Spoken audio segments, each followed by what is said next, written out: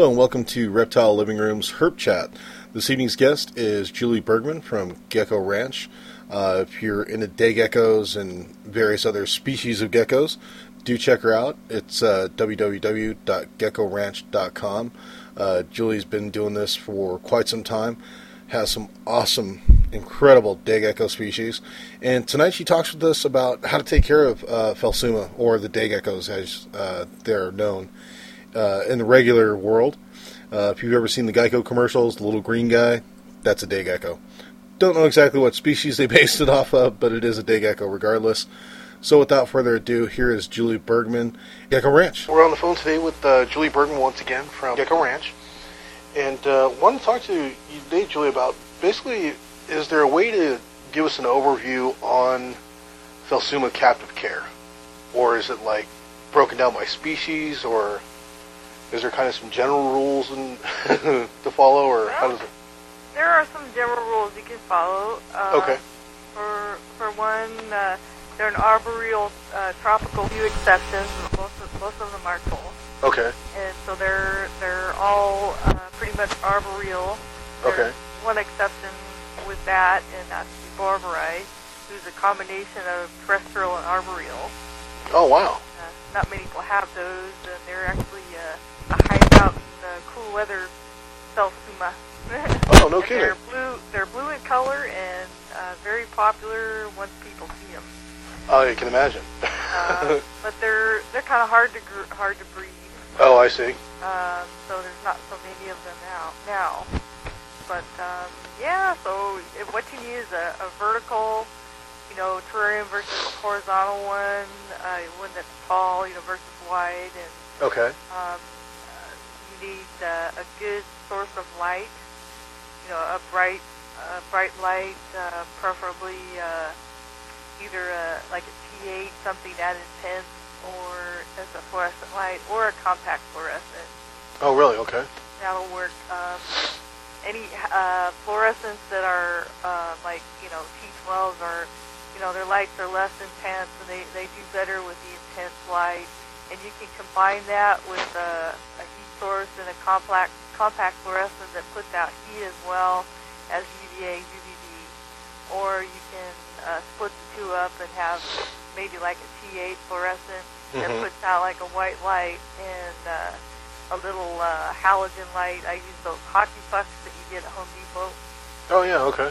And they have a little 20-watt light in there. This is good for smaller Phelsuma, smaller setup, bigger setup if you want to split the light, if you need to, increase your temperature up where the big Phelsuma are kept, an incandescent will work just fine.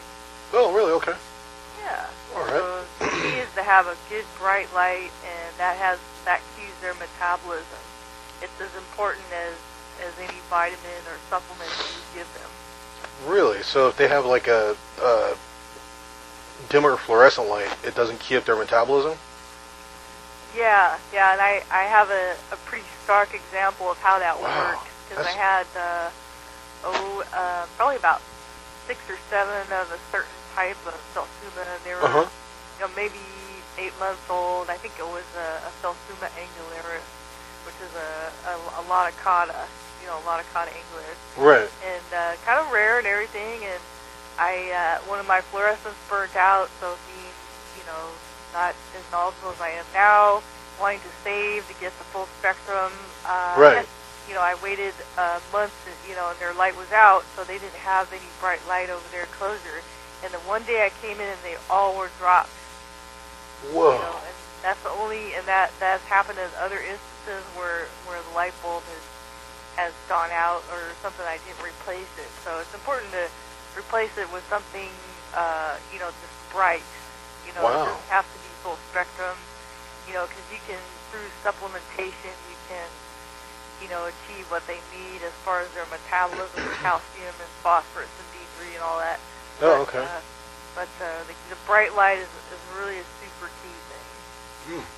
Very interesting. I haven't heard that before.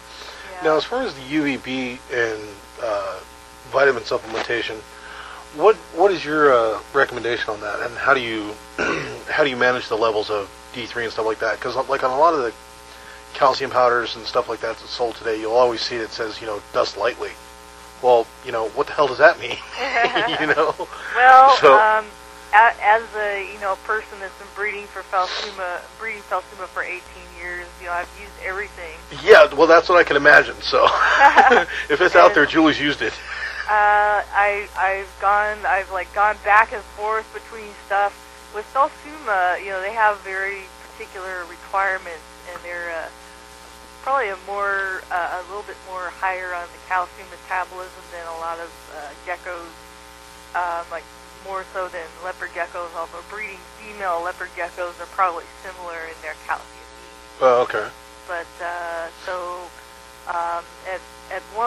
back in the old days, we used Repcal, ultrafine with D3 and Herptovite, and then we, as Phelsuma breeders, there's a group of us that kind of talk, that are on the more serious level in the United States, and we decided, well, that's not working. The manufacturer recommended 50-50 mixing of that product, to achieve the optimal level.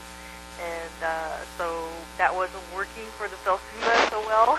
Okay. So what we did is we doubled the amount of calcium, and that worked okay, but it still wasn't great. And I still have, on some species, I still had some calcium tetany, and the standing eye had the biggest problem because the standing day gecko is one of the larger day geckos, and it uses a chunk of calcium to make its eggs. The eggs are more dense probably than any other, with the exception of maybe the Barberi. Really? Which is a gluer.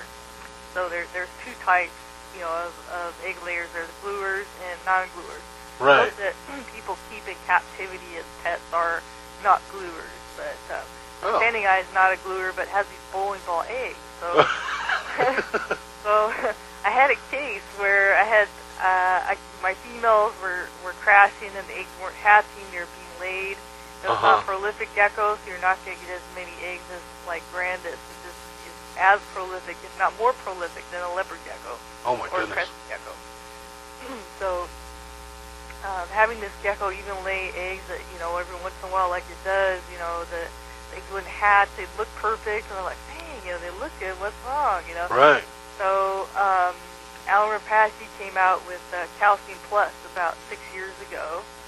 And it was called T-Rex ICP, and you can still purchase the T-Rex product. And he has changed the formulation, during the years due to input. Like I'm a beta tester for him.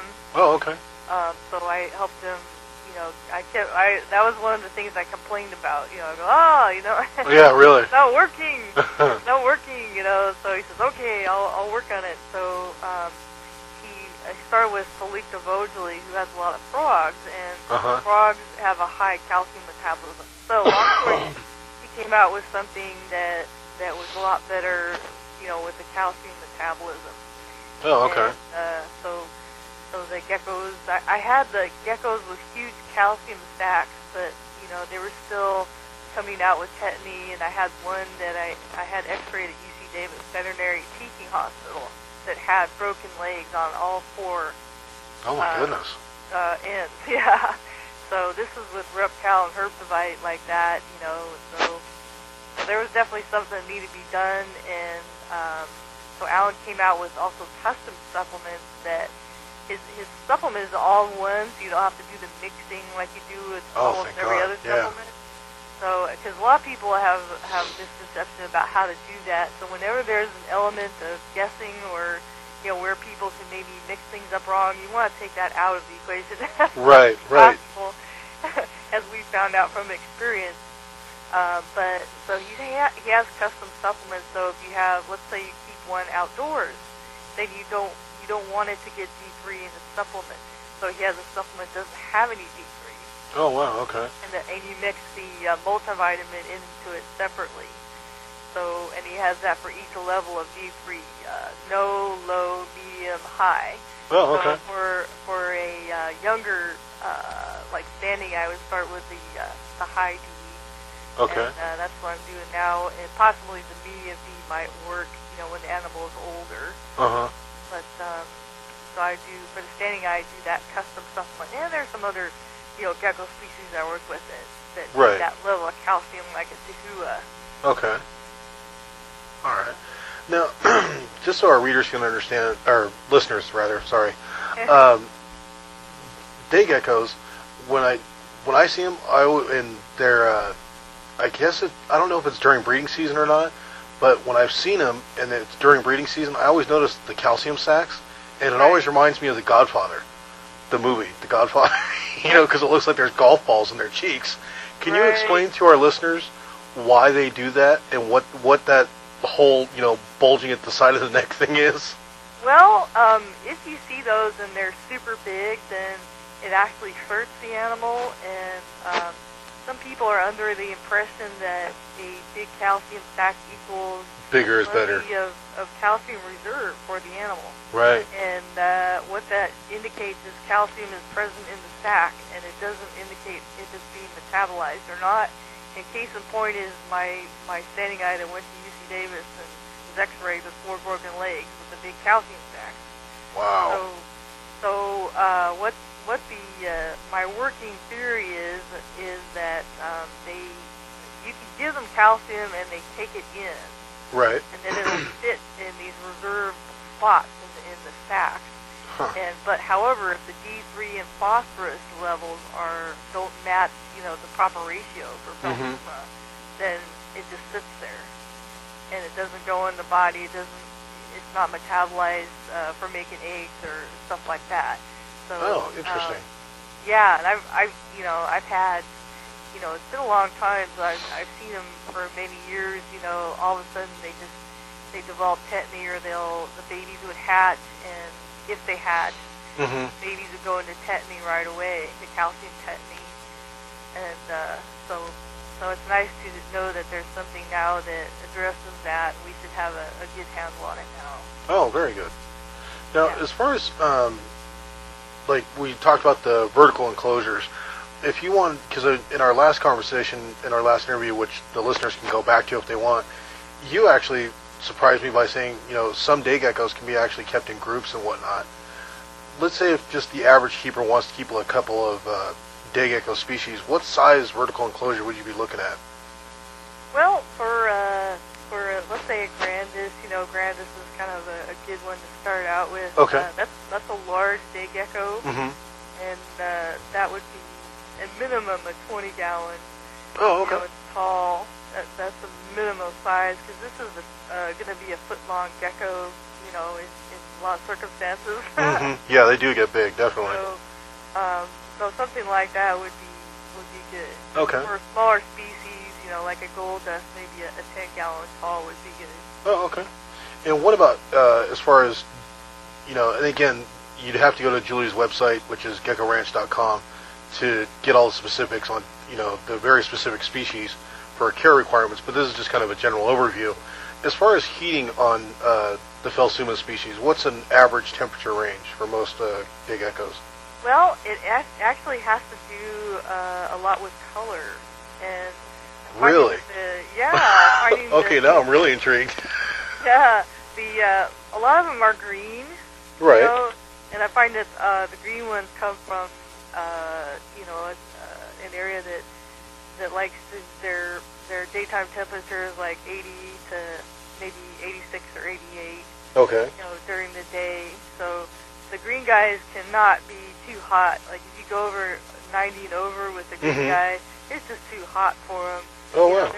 They're not, that's a standing eye and a clemmer eye temperature. It's not an average green guy, temperature. Okay. And as far as UVB light, that's normal daylight cycle? Yes. Okay. Yeah, if you use that, which is optional. Right. So you don't. So you don't actually need to use a UVB light. No, because now with the supplementation that we have, it's good, and it's cued by the bright light. So. Okay, now I get you. So the lighting, that's completely optional. There's nothing wrong with using it. You can use it, but you don't have to spend that money. Right, that's what I was just about to say. It's like, well, heck, if I don't have to spend $40 on a bulb, then I'm not going to No. do it. No, well, you can go down to, Home Depot and get a T8, Right. a little halogen or incandescent to provide the heat, and you're all set. Wow, that is awesome. Now, as far as substrates are concerned, a lot of people are worried about, basically if they keep them on anything or any reptile on anything but a paper towel, you always hear about the impaction thing. Right. Now, But this is not a gecko that you really need to have that concern with in the adult. Okay. The baby babies, there is a concern about keeping them on, substrates that are too fine, or too moist, and Sure. then it gets stuck to them and they can't move around. I've had that happen. Oh, wow. It's not so much as an ingestion thing, they're arboreal, so if they're on the ground, either they're looking for food, which is the case oftentimes, most of the time, or they're sick. Right. So there's a reason for them to be on the ground, and 99% of their life is spent up high. Okay. Now, as far as arboreal day geckos are concerned, which most of them are, to my knowledge anyway, in our last interview we were talking about cork tubes and like mother-in-law's tongue as far as plant species and stuff like that. When you throw a plant in there, do you just leave it in the pot normally, or? Well, that's kind of up to you, what kind of terrarium you want to set up. You do have to have a depth of substrate if you're going to plant the plants in it. Right. So sometimes people just don't have that kind of space that they can, put a decent-sized plant in a pot, and a thinner, substrate on the bottom is better. If you have a larger setup and you want to, put in some plants, that's cool. I use pots for most of my setup because it's just easier to maintain. Yeah, it always seemed easier to maintain to me too. Is just rather than tear apart the whole cage, or enclosure, you can just pull the pot out and be done with it. Yeah. Well, for someone like me that has a lot of geckos, Oh my gosh. If you have one terrarium, and you want to dote on a few plants in there, True. Stick them in the substrate, go ahead. Very true. But if you're going to keep, if you have more than a few, then you want to, keep the plants in pots, and definitely the snake planters.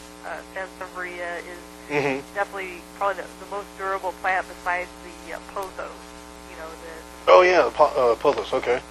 Any Yeah, other plants that you can think of that come to mind as far as good terrarium plants for day geckos? Well, I think if you have a misting system on your terrarium, I have a rack system with misting that's automatically misted, which is really nice. And it has a drain and all that stuff.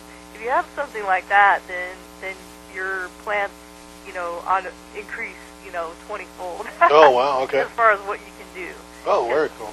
There's plants that like moisture, and crotons those are a nice plant that comes in a variety of leaf shapes, and they come in like yellows and pinks, and they're kind of exotic looking, and those are pretty cool. And the bromeliads are also really cool. Bromeliads will work in either type of setup.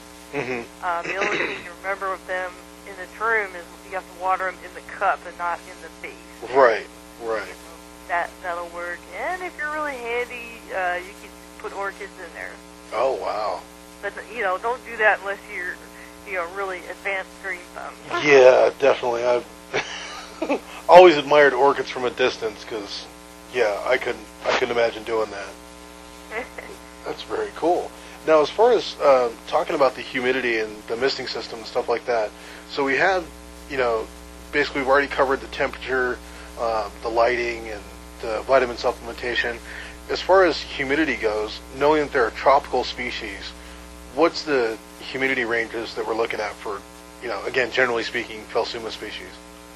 Well, at some time during the day, and it doesn't have to be the whole day, I would say something above 50%, but the easiest way to do this is just to mist their terrarium well once a day.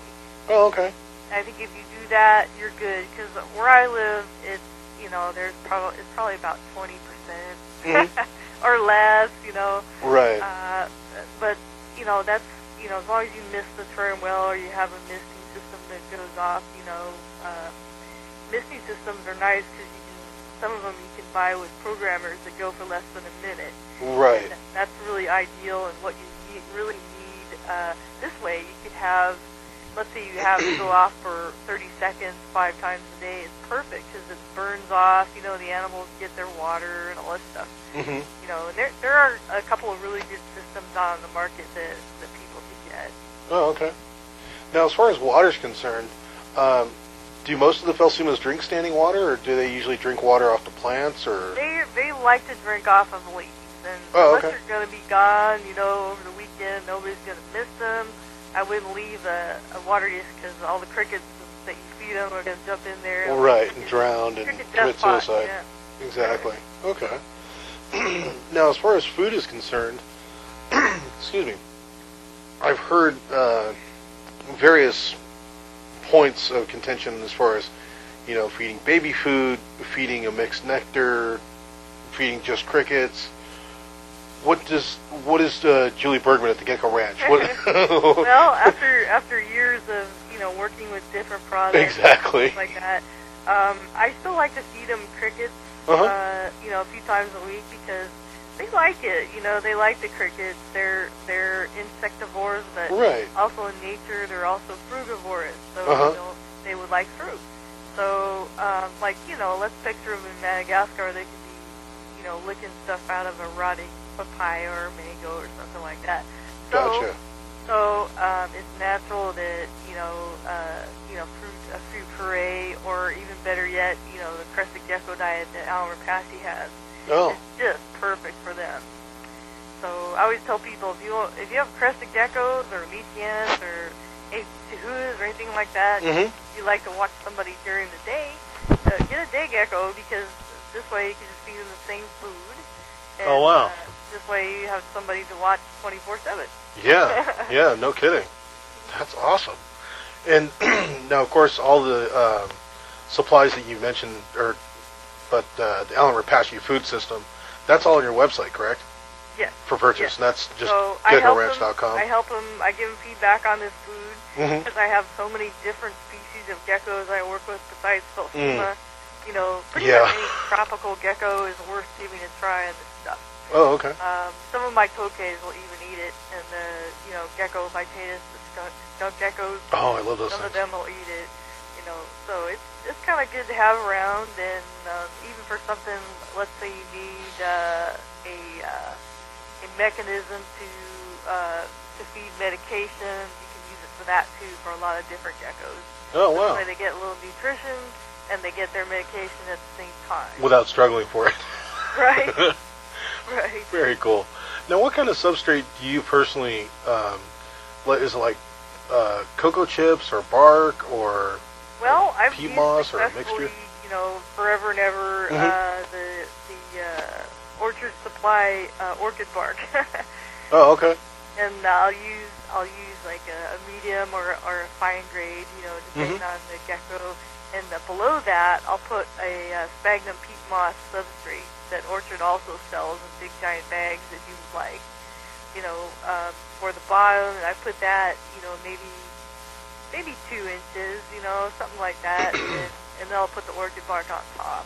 Oh, okay. They don't get in any trouble with this in their mouths or anything like that. They do, that's never been an issue with them. Oh, very cool. That's awesome. Now, just being the fact that, no one's ever going to have, the perfect gecko. What happens when they get sick? What are some of like the common ailments or common things to look for to identify that, okay, something might not be quite right with my gecko today? Well, this is kind of true of all geckos, but more so that it's more apparent in Phelsuma is their coloration. Oh, okay. Their coloration will not be right, because when their coloration is optimal, for whatever they are, let's say a grandis, they're going to be a nice bright green. Oh, yeah. So when they're not feeling good, they're going to be dark. Interesting. Okay. And so that's with pretty much any Phelsuma. You will notice, they just look duller and darker, and let's say maybe you'll see some skin pinches around their head that represent, dehydration in the smaller ones, especially. Oh. If the skin pinches, oh, okay, the guy is dry, or if they're crawling around on the bottom and they're dark, that's a really bad sign. Right, right. And if they don't stick to the terrarium walls, that could be a bad sign. I do know they get some, the common, I forget the common sort of bacteria that all geckos get.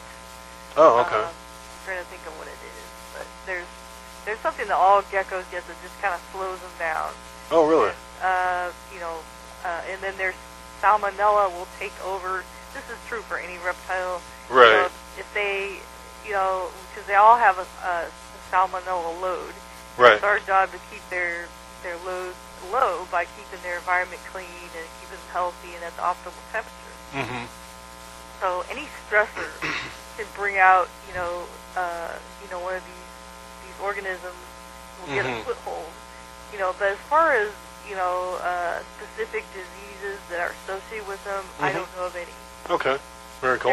There's a mysterious thing that pops up, really rarely, and nobody knows what it is. Like their tail gets black, and that's where it starts. It's like a mole, possibly. We really don't know, but that it would creep up their body. But I've seen that just maybe like once or twice in 18 years. Oh, wow. Okay. That's seriously rare then. Yeah. Well, and the other thing is flap tail, but that's a physical problem. It's not a supplementation issue or anything like that. And this happens to larger Phelsuma. And what it is, if you don't provide adequate surfaces for them to sit on, let's say a diagonal or a horizontal surface that'll support their whole body. Right. They'll be on the glass pointed down, and their tail is so heavy that it'll bend over. Oh my goodness. So it'll be pointing down at the ground eventually. Oh, wow. And but that can easily be avoided by having the proper sitting type bamboo or PVC pipe in there. Right, and that's just putting in there like 45-degree angles from corner to corner and what have you. Right. At least at minimum you need a diagonal piece. Okay. Now, glass or screen? Any preference there as far as?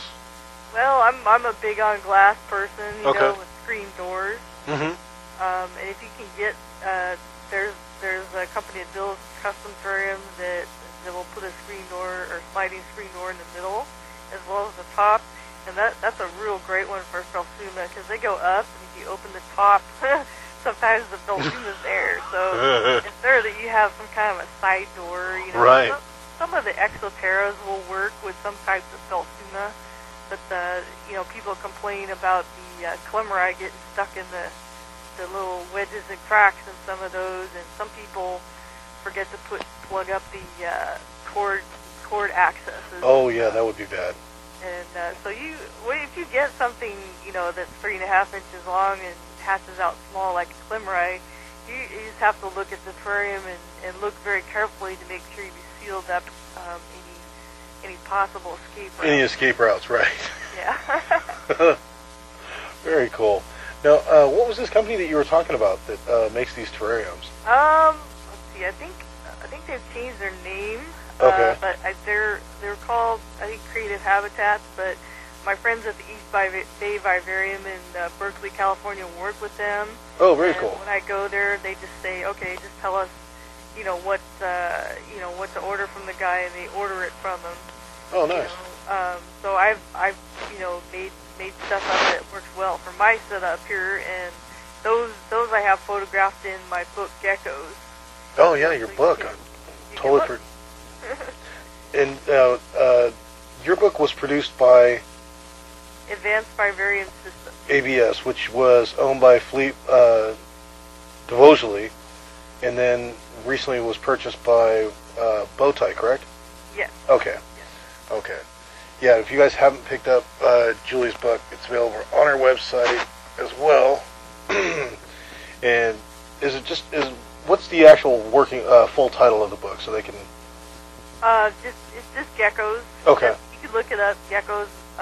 This is edited by Julie Bergman because I did use some some chapters are, there's a chapter by Philippe there that's on crested Oh, okay. that I use, because what they wanted me to do, and Philippe recruited me for the project, Right. to do a general gecko book, and some things are done already really well, so Philippe, there was no reason for me to do any writing on cresses, because Philippe's book covered that. Right. That he did for AVS, so we just kind of put it in there. Okay. And then I did more on Leachianus and stuff like that, and I did use the general care and maintenance of day geckos, just the descriptions of the geckos, because Sean McEwen did that so well. Yeah. I mean, I could not possibly describe the geckos any better than he did. Right. He went there, he saw them, and he's just fantastic. He was a biologist, you know, a zoo curator. If I get that out. Right. And he just was fantastic, so I saw no reason not to use his descriptions. Oh, So sure. our knowledge of what to do with them and how to keep them has changed a little bit. He wrote that book, so I did that part. Right. And some chapters are, pretty much all the other chapters are my own chapters that I wrote Okay. on different types of geckos. So. Very cool. Now, as far as geckos and stress is concerned, is this something that you could keep in a well, which Phelsuma would work in like a high traffic area? Say, like if you wanted to put one up in your living room. Let's see, what can we put there? Probably something like a coke eye, you know, or a standing eye. Okay. Possibly Clemeri. And these are all good beginner Phelsuma too. Right. Yeah, because if you do go to Julie's website, which is again geckoranch.com, you can see what she's referring to as beginner and advanced species of day geckos. She has them all there, so.